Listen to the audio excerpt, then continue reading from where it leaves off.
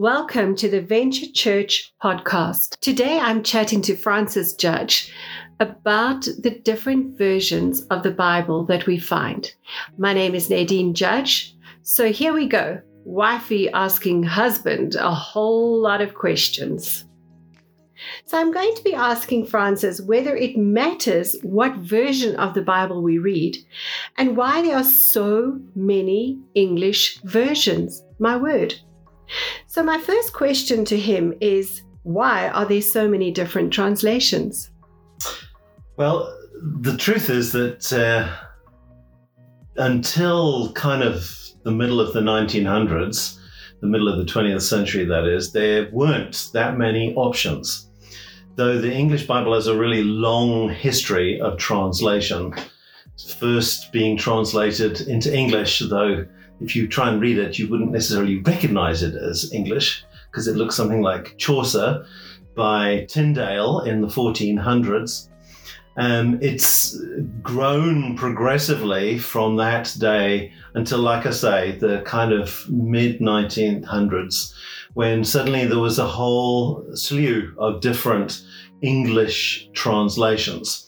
And in terms of, is there a good one? Is there a bad one? If I answer the second first, that is, are there any bad translations? Very, very few is the answer to that. The only one that I can think of offhand is the New English Translation, which tried to incorporate as much liberal understanding of the scriptures as possible in its translation.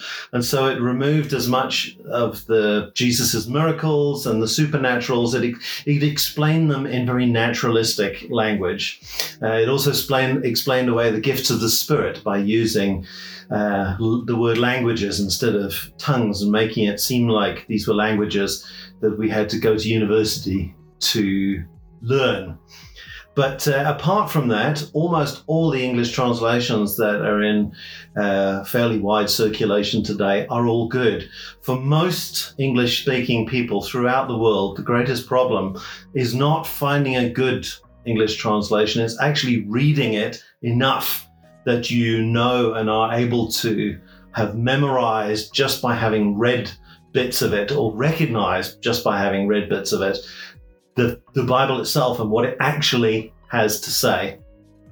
So where did the Bible translators find the information to even start translating from? Where are the sources of these translations coming from?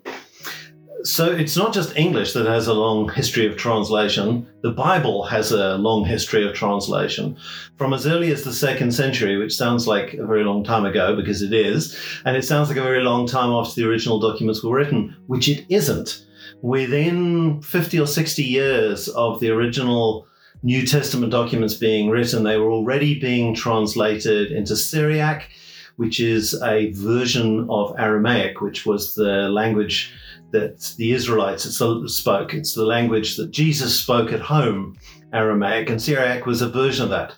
And from Syriac to Armenian, by the end of the 2nd century, some places that we now consider to be wholly unchristian have incredibly old histories of the gospel and of translations into their language. But it was, like I say, it was with Wycliffe who desired to have a version of the Bible that the man in the street could read, that it became a major thing. And he used, at that time, he used the Latin, what's called the Vulgate, the Vulgar, or the common language, which was no longer the common language, but when it was originally written by Jerome, it was the common language of the people. He used that as the basis to translate into English. But of course, the Bible was originally written down, the Old Testament in Hebrew, and there are portions written in Aramaic in Daniel. If you have a Bible like an NIV that has a lot of comments and footnotes in, you will see section headers in Daniel that say the following is written in Aramaic, and there were other portions elsewhere. And then the New Testament was written down in Greek. So from from later on, from about the 1500s, when the Enlightenment started and the Greek text became widely available, and also the Hebrew text became widely available, then translations started happening from those original languages. So are you saying in a way that our translations come from some of the original documentation from the apostles and stuff like this? I mean, how much can we trust all the various translations? So the first thing to say is that unfortunately we no longer have signed copies of any of the original books. I know that even today, if you are a book collector, it's a prized thing to find a first edition signed by the author. Well, such things definitely don't exist anymore for any of the books of the Bible. In fact, for any of the ancient literature. In fact, even finding anything close to an original manuscript from 400 to 500 years ago is basically miraculous, because they just don't survive. And the more popular a book is, remembering that until the printing press, which is only about 500 years old, everything was copied by hand, was thumbed by hand. And if something was popular, the book physically wore out very quickly. And there weren't such sophisticated books as there are now, with nice hardcovers and nicely bound pages. When that kind of something close to a book called a codex was first invented, pages were sewn together. So it's quite common, and we have quite a few of the Bible where the first and the last couple of pages are missing because they've literally worn off. So as we stand today, we have some very ancient pieces of writing, copies. They're all copies, but we have some very ancient ones going back to the 2nd century. So that's within 50 to 100 years of the original documents being written. And those are really important because they aren't copies of copies of copies of copies. And they retain a very early version with comparatively few differences. But as we sit here today, there are almost 6,000 existing copies of original documents that have recorded the scripture from, like I say, as early as the 2nd century, all the way through to about the 13th and 14th centuries. So somewhere along the line, I've heard the words Dead Sea Scrolls. Is that part of what you're talking about in your answer that you've just given? It is part of the answer, but it's a very special part of the answer. Most of these 6,000 versions that we have are Greek versions especially of the New Testament, but also of the Greek Old Testament, sometimes called the Septuagint. The Dead Sea Scrolls was incredibly important because until its discovery, the oldest Hebrew manuscripts we had, even copies of copies, the oldest ones we had were from 1000 AD. Yes, I said 1000 AD. So that's almost 1,000 years older than or more recent, younger than the oldest Greek New Testament copies we had. This is called the Masoretic text. It's named after a bunch of Jewish monks called the Masoretes, who wrote down incredibly diligently copies of the Hebrew Old Testament. They're also the guys who invented the vowel system and cantillations and all of these other things that they added to the text. The Dead Sea Scrolls are important because they're dated to somewhere between 80 and about 30 BC. So we suddenly have a source of documents, and there are several thousand documents in and amongst the Dead Sea Scrolls, amongst I think it's up to 14 caves now that they've discovered these clay jars, sealed clay jars containing old, nearly worn out copies of various texts. The whole Old Testament is attested. In other words, all of the texts of the Old Testament has one or more copies. There are something like 68 copies of Isaiah in Hebrew. There are also copies in other languages, especially including Greek. So there are several copies of the Greek Old Testament, and there are some copies of the group's own traditions and their own writings, which are also fascinating for understanding what was going on in Judaism at the time. And of course, modern translations make use of that as well as the Masoretic text. One of the most amazing things is to see how incredibly close and how few variations there are in wording between the Dead Sea Scrolls and the Masoretic text. Wow, I'm just thinking this is so amazing that there's actually so much history and factual proof that our Bible comes down to us from a very, very long history. And it was never just somebody's good idea to put some thoughts down on a piece of paper. Well, thank you. That was very good. My other question just is, I've read the Message, and then I've read the NIV, and I've read the ESV, I've read the NLT, and then I've read recently the Passion Translation. What's the difference? Because between the Message even and the NIV is like a huge difference. Yeah. What's the difference? Why do they look so different? Okay, just one final piece of history, because all of these different versions, directly or indirectly, trace their ancestry to the King James Bible. It's called the King James Bible. My hearts. That's one version I've never read. Also called the Authorized Version, and people think it's authorized by the king. Actually, King James begrudgingly authorized its translation. It was authorized really by the people, how much the people loved it and read it.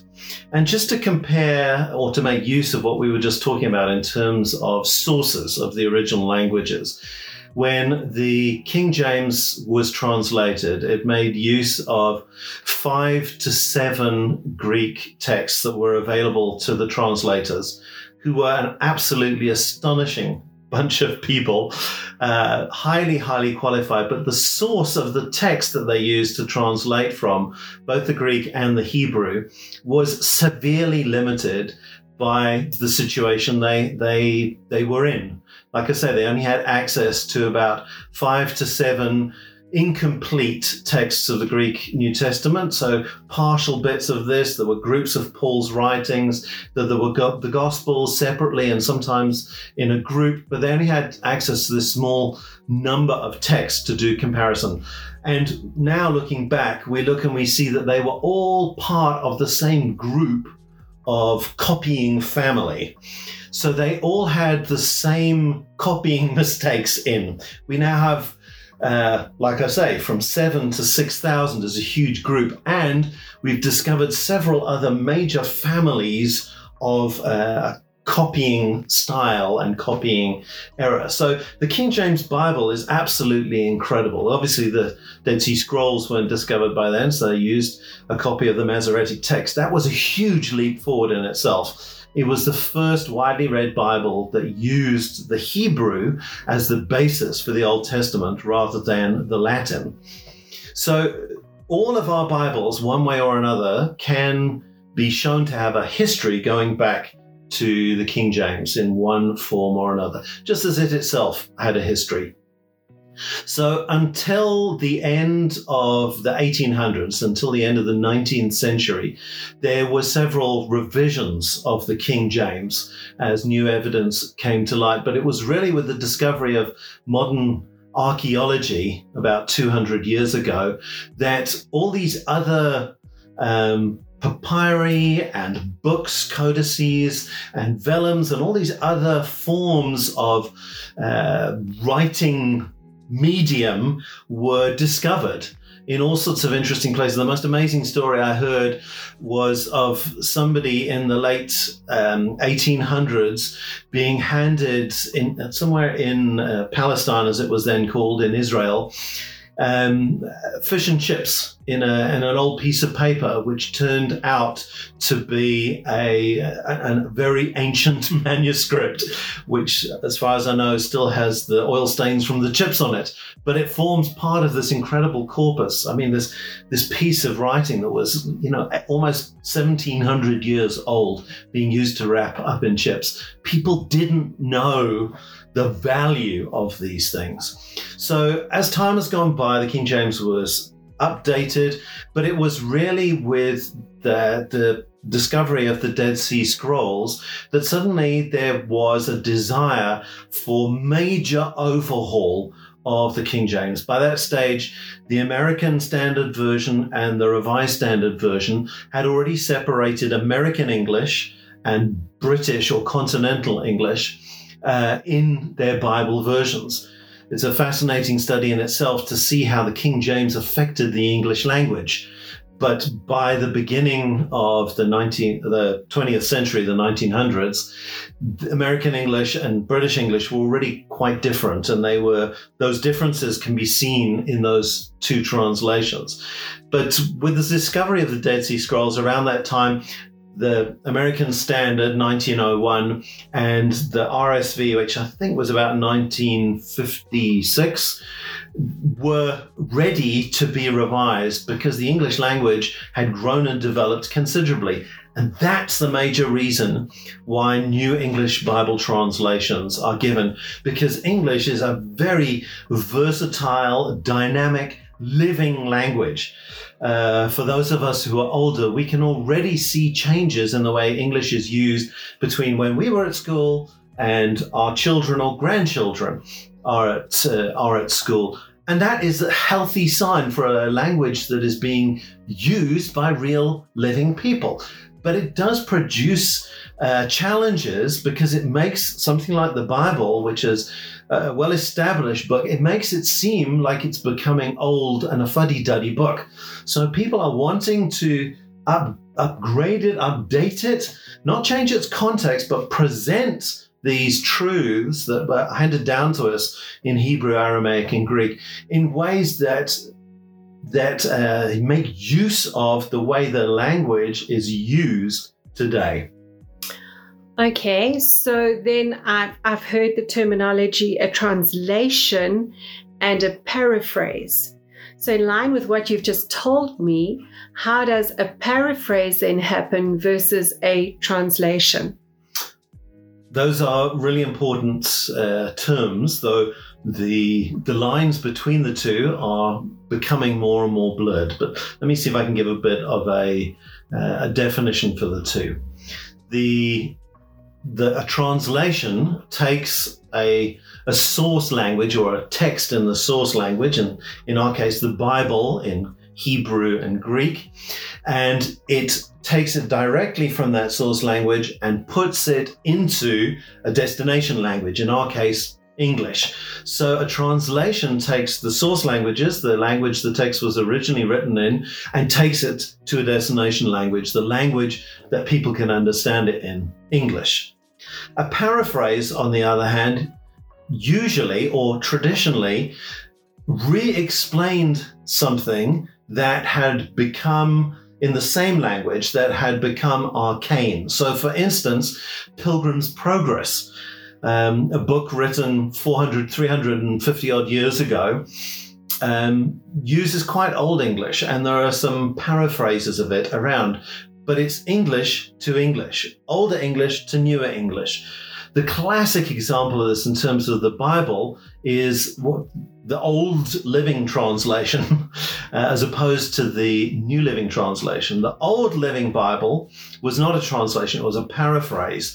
It took the King James Bible and it brought it into modern English.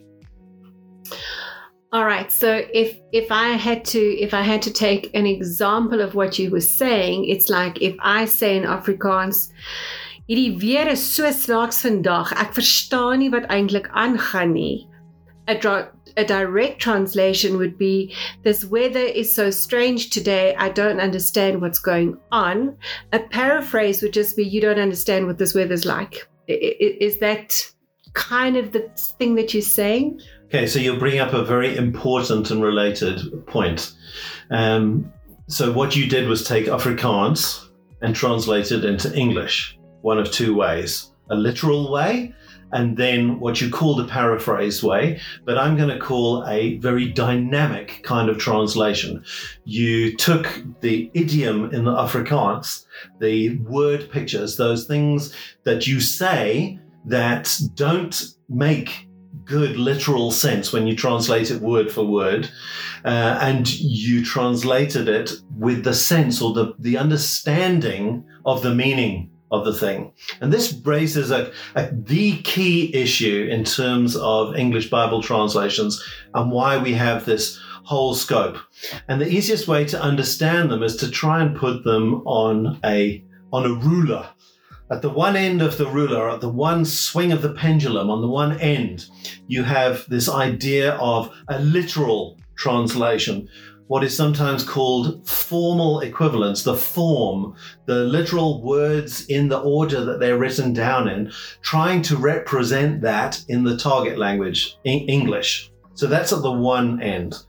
It's been called literal translation. At the other end, you have this very dynamic view of translation where it is a formal, a functional, as opposed to formal, a functional translation. It is a thought for thought translation, where the thought of the original author is being translated in a way that the translator thinks is the best English equivalent of that Greek thought. Obviously, even the New Testament, which is the most recent of the books, is 2,000 years old, and Greeks thought, and probably still do, in quite different ways to us, but certainly ancient Greeks definitely did. And ancient Israelites speaking in Greek, coming down to us, there is a huge cultural gap that translators try and bridge for us. So every English translation falls somewhere along that spectrum.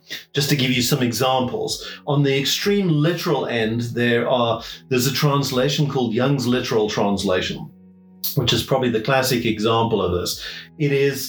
He attempted to make language like a code, so that every word must be translated one way, and it must be in exactly the same place and order as in the Greek text. So that's at the one end. It reads terribly. It's incredibly difficult to read because Greek word order, Hebrew word order, and English word order are all radically different. At the other end of the spectrum, we have things like the Message and the Passion Translation, both of which were taken from the original languages. And that's why I say paraphrase has been, the boundaries of paraphrase have been blurred, because they believe in such a dynamic translation that it's impossible to see any of the original Greek or Hebrew structure of the language in there. It's just the thought that has been translated or paraphrased. But both of those, the Passion and the Message, have been translated. They've been paraphrased from the original languages without an intermediate step in between. In the middle, you have the two classic ones are the ESV and the NIV. The ESV verging ever so slightly on the literal, and the NIV ever so slightly on the dynamic. Now, this begs the question, is it better to have a literal translation? The phraseology sounds like, whoa, yes, literal is much better, and dynamic involves way too much of the author's own thoughts. There is a very famous phrase amongst translators. The translator is a traitor. And that phrase refers to the fact that it's impossible to translate anything without understanding it. And of course, the way we understand something involves interpretation. And I understand what I'm hearing through my filters, through everything that I am, my life experience. And as a result of that, I give you the best translation that I can. It's why most Bibles make use, or Bible translation groups are indeed committees. It's not a desire to die by committee, but to try and iron out, to homogenize, to make everybody's differences play off against one another and the best of their actual translation skills to come through. So that's the spectrum. For instance, the New Living then falls more on the NIV side, but it's definitely closer to the middle than the Old Living Bible, which was a paraphrase, which is definitely off in the one direction. But it is impossible to translate without interpretation, because I can't translate something I don't understand. It's something that everybody who starts to learn a language comes across, where they find or they hear something that they just can't understand in reading or hearing. I have to be able to understand it in order to be able to translate it. And the groups of people who have particular theological, they have a particular church mindset going into a translation, that mindset inevitably reflects. And group translations are generally better than individual translations for this reason, because some of that weakness of individuals' preferences are kind of leveled out by the group. There are certain individual translations, or translations by individuals, that I love. The J.B. Phillips, for instance, but I never read it in isolation. And this is probably the biggest lesson to take from this whole thing of which Bible translation is best. The answer is you need to have one of those core Bibles, ESV, NIV, somewhere around that middle of the spectrum, that you read and you know well. But you should have preferably two others on your shelves or available in your library. One that represents something from the other end of the spectrum. So if you have the ESV, you should have the NIV as a backup. And a third one, a very dynamic translation, something along the lines of the Message, which is very, very dynamic, masses of interpretation. And if you've read it, masses of English colloquialism. There's a reality in which the Message will become redundant, will become sounding arcane within 20 years. But right now, it's still using a lot of contemporary English. Same is true for the Passion Translation. Something like The Voice is more towards the middle. So you need a more dynamic translation. So whichever Bible you choose as your main reading and memorizing Bible, cool. Have another one on the other side. If it's an NIV, then make sure you have an ESV to compare. When you read something in the NIV and think, that's amazing, that means I can do X, Y, Z, you pick up your ESV and you read it in there. And then you grab your third Bible, your Message or your New Living Translation, and you read, what does it say in there? What does that person, or what does that group of translators who felt freer to include their interpretation of that passage, often very accurately, what is their perspective on it? Well, you've given me a lot of information to go and think about, but I think what I'm taking from this is that my Bible reading time can be far more fun, far more interesting, far more, let's say, dynamic, because you've opened the door to saying, hey, I can read more than one translation, or even a paraphrase, as you put it, and be okay with that. It's also given me a really settled sense that this Bible has meat to it, that it hasn't just come down. It's not the latest fad. It's not the latest thing, but there's history to it. There's facts to it. There's longevity to it, and that it really is the living Word of God. So Francis, thank you. Folks, if you've got more questions that you would like to ask, please email Francis at francis@venturechurch.co.za.